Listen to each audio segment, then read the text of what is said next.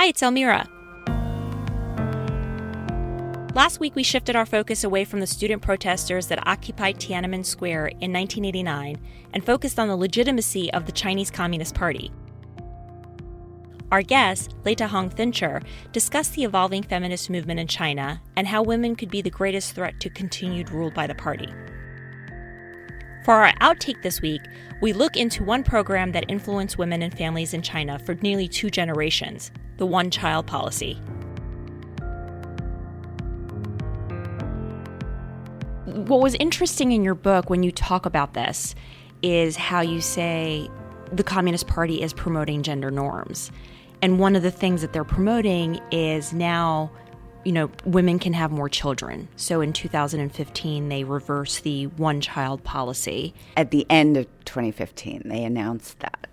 And you talk about how, this may seem like it's very progressive, but it's just the very opposite. Can you talk a little bit more about that?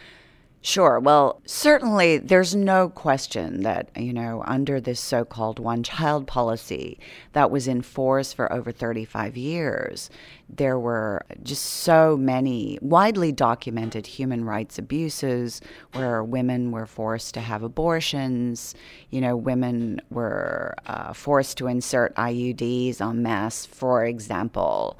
And there's so much that has been written about this draconian population planning, enforcement, and the control of women's bodies and reproduction.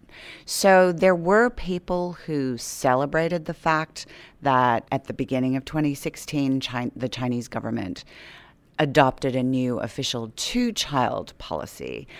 But in fact, first of all, it's come far too late because as a result of this so-called one-child policy, the birth rates have really plummeted.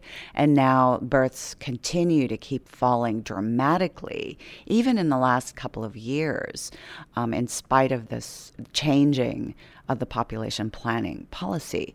But there's a new real threat to women, to all women in China, coming under this new 2-child policy because the government is very strongly targeting educated Han Chinese women in particular and trying to push them into having 2 babies before they turn 30. And so there's this aggressive new propaganda that's a complete turnaround from the propaganda of the last 35 plus years, where you see things like the People's Daily, which is the mouthpiece of the Chinese government, writing these long articles urging young women still in college to get married and have 2 children while they're still studying, which is just absurd. And young women are not falling for that propaganda by and large today. It also creates a lot of new gender discrimination in hiring and promotion in the workforce, but particularly in hiring practices, because a lot of employers routinely ask women who are interviewing for jobs, are you married? Have you had your first child? When are you having your second child?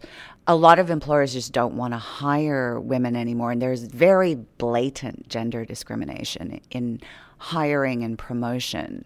And so I fear that these kinds of policies, treating women as reproductive tools of the state, that these kinds of policies may become more coercive in the future.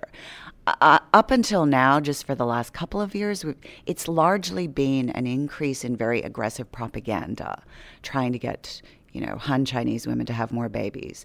But I need to stress as well that in regions like Xinjiang, which has a sizable Uyghur Muslim minority, the policies regarding births are completely different. So the government has for years been trying to get Uyghur women to have fewer babies and sees high birth rates in Xinjiang as a threat to social stability.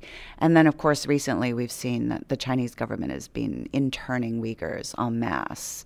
And so it's very much all about the government trying to sculpt the population, to engineer the right kind of population.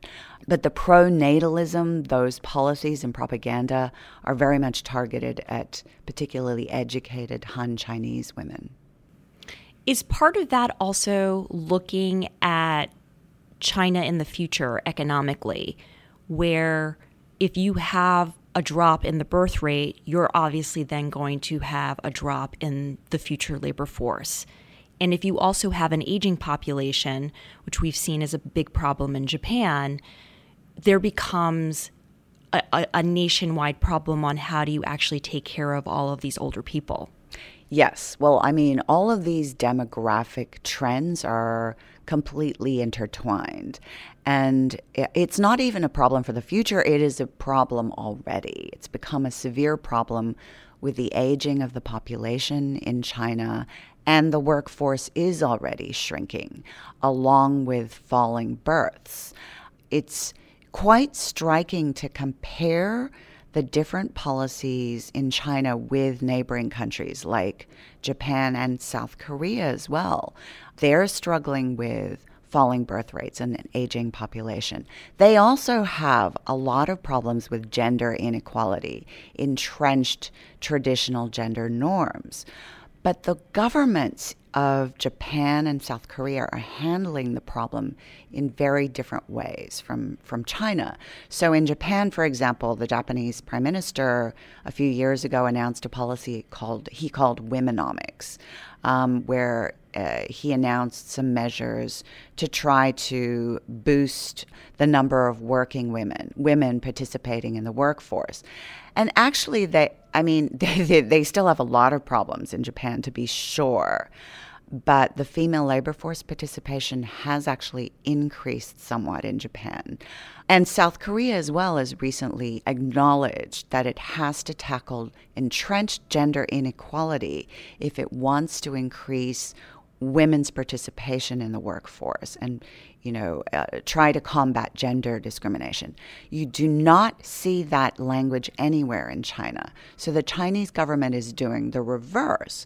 The Chinese government sees the solution to these demographic problems as let's push, these educated women to return to the home and to take care of the households, to be dutiful wives and mothers and baby breeders. So there's almost no mention in propaganda in China today of the importance of working women to developing China's economy, which then relates to the question of, well, then how central is achieving rapid economic growth to the survival of the Communist Party? And I believe that the fundamental goal, when you come down to what is the most important thing for these male leaders of the Communist Party, fundamentally, their primary concern is to stay in power. So it is more important for them to maintain Communist Party supremacy, even if China's economic growth rate falls by a few points. And that, I think that explains why there's no effort to promote working women's participation in China's economy. That was Leitahong Fincher, a scholar on feminism in China and the author of Betraying Big Brother, The Feminist Awakening in China. Thanks for listening. Tune in for our next episode of Opinion Has It, out in 1 week's time.